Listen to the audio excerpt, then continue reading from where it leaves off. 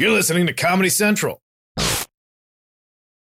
Today's Ears Edition episode features an extended interview with Tiffany Haddish from December 7th, 2017.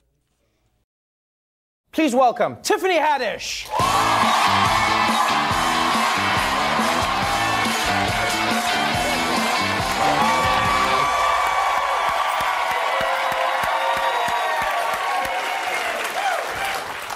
I always like to enter with a dance move. I like that. You know what I like about you? I've always wondered what the sun would be like as a human being, and I think I've finally met that answer. You are... Boy, you better stop. I'm ovulating.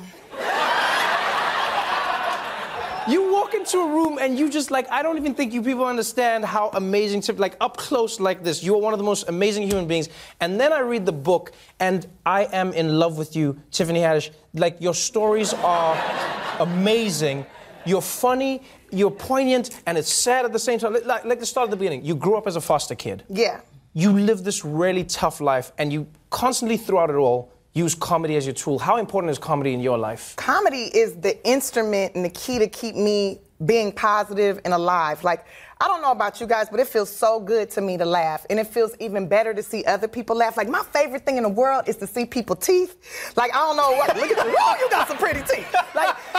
I probably should have been a dentist, but I don't want nobody to hurt. And I love to hear ha ha ha. That's my favorite sound. And I know that when you laugh, it's massaging all your organs and it's just lighting you up. And I think it's so dope. And even if people laughing at me because even if I don't want you to laugh and you laughing, I'm well, at least they laughing. I'm healing them. You also had an amazing experience in comedy. I mean, you're in foster care and you have an opportunity to go to a comedy camp. Yeah. And at the comedy camp, you meet Richard Pryor. Richard Pryor, man. I remember when I first saw him, when you're young, you have really no concept of how, powerful or how great somebody really is. Right. And, I didn't watch all his movies or hear all his records at that point. I just knew he was a comedian and an actor.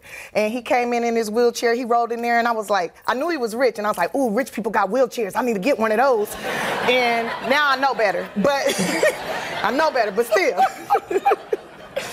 But still, I was on stage telling jokes in front of him. In the middle of me telling my jokes, he stops me. He goes, stop, what are you doing?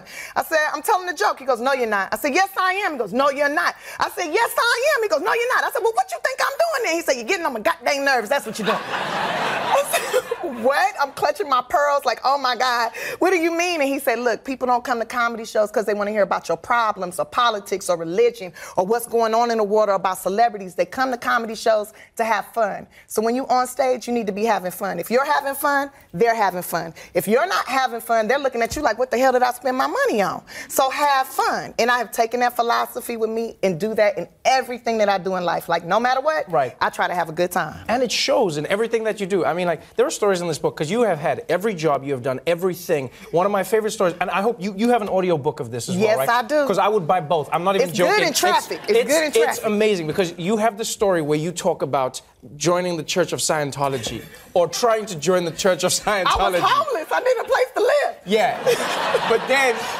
you quit the Church of Scientology and they let you go. But the way you tell the story, because they don't ever let anybody go. They let you go. Woo, because see, I don't do bunk beds, y'all. So they got the bunk, because you tell the story in the book, and I mean, I won't spoil all of it, but they've got these bunk beds that they want you to sleep in. Yeah, they want you to sleep in bunk beds, and I don't do bunk beds. I did bunk beds when I was in foster care. I'm not doing bunk beds as an adult. I'd rather sleep in my Geo Metro in the cold than sleep in a bunk bed, because bad things happen in bunk beds, brother. I'm telling you. So when they told me that's where I had to sleep, I started protesting. I was going up and down the halls yelling, I ain't sleeping in no bunk bed. And that was just loud and obnoxious, and they was trying to get me on the meters and stuff, get me to do the meters. They was we need to get that negative memory away from you while you hate the bunk beds. And I kept saying it, I'm I don't like bunk beds. I don't care. You not finna beat my ass in no bunk bed. Then they let me go. They was like, we can't handle this. Oh, man. This girl is off the chart. This meter is breaking. We can't do it. You have the ability to take a situation that anybody would consider a failure and turn it into the greatest success.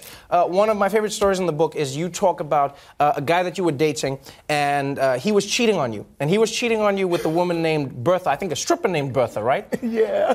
But what you did, what you did to get back at him with Bertha is one of the greatest things ever. Could you tell the people what you did? I boo-booed in his shoes.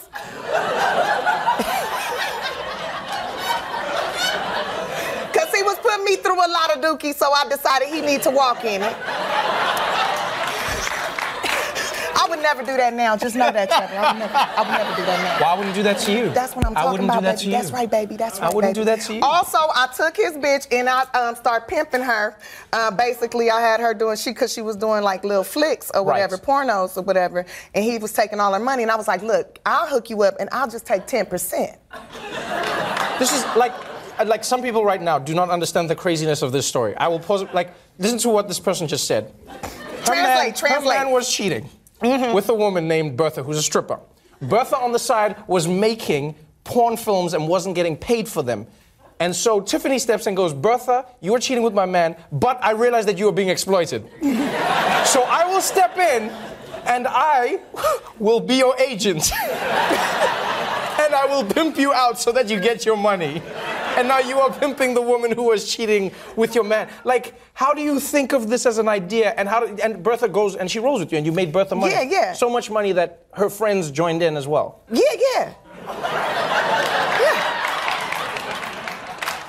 I just feel like there are human beings who have cracked the code of life. You're the real Neo from the Matrix. That's who you are. I'm the last black unicorn, my friend. I'm a magical creature. You are in every single way. When we're reading this book, there's so many stories that you take us through. You go through your childhood. You go through working. There's obviously the hustles with Bertha. There's one of my favorite stories of you working at the airport. Yeah. Did you work as a baggage handler? I was a customer service agent. I worked at the ticket counter. I also worked in the baggage department and at the gates, honey. I was multi-talented. I'm excellent with customer service.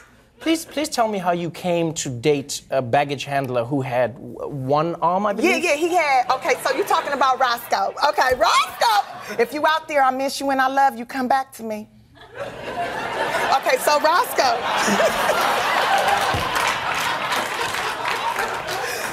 Roscoe had one regular strong arm and he had one of them little baby hands. Right.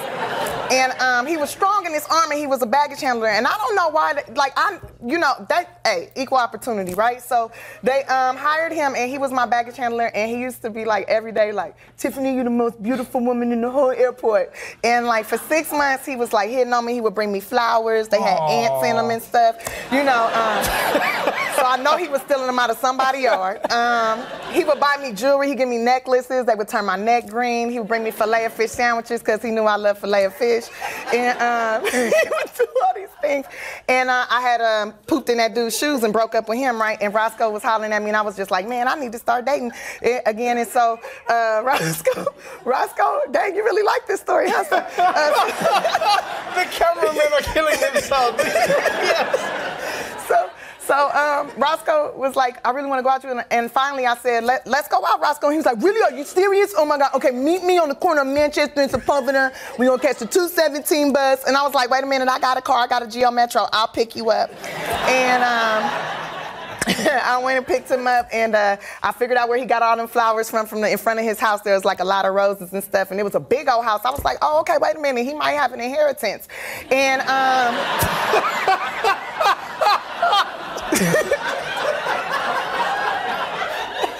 But turns out he lived in a group home for people with disabilities and stuff. And I remember the girl answered the door and she was like, "Oh my God, you are so beautiful! You are so beautiful!" And she's running around and Tiffany's here. She's so beautiful. And I was like, I gotta come over here every day because this is how you should be greeted. And then everybody started coming out the woodworks and I was like, oh man, does he live with the X-Men? Because it was everybody was very unique in their own way. And then he came down the stairs and it was he was the head man. Everybody's like, Roscoe. And he's like, shut up, guys, shut up. He gave me some more flowers. Those had spiders. And we went to this really nice restaurant and in Hermosa Beach, California, called Hennessy's, and they had karaoke that night, right? So it's like a restaurant bar type situation, and we was the only black people there. So you know how that was. Everybody was looking at us, well, mostly at me, like, girl, you are so brave. And so when he's singing this to you, does he win? Does he gets? No, that's not when he won. Now let me tell you what got it in. Okay, so then he come back to the table, right, and he sit across from me, and he look at me in my eyes, and he grabbed my hand with that one strong arm and put that little dead hand on the table, right, and he looking at me, and he's like, Tiffany, you're the most beautiful girl in the whole wide world. I feel like the most luckiest man alive. For a guy like me to be out with a girl like you, this is the most magical night of my life. And if I die tomorrow, I will be the most happiest man because I'm here with you tonight. And he started crying, tears started coming out his eyes, aww. Little snot bubble came out his nose. And I was sitting across from him, I was like, I'm gonna the out of Roscoe.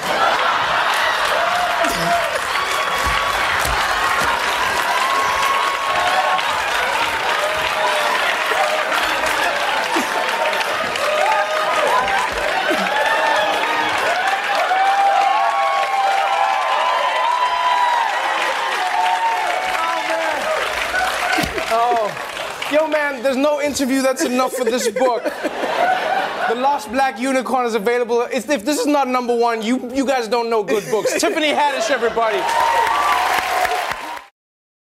The Daily Show with Trevor Noah, Ears Edition. Watch The Daily Show weeknights at 11, 10 Central on Comedy Central and the Comedy Central app. Watch full episodes and videos at thedailyShow.com and follow us on Facebook, Twitter, and Instagram for exclusive content and more. This has been a Comedy Central podcast.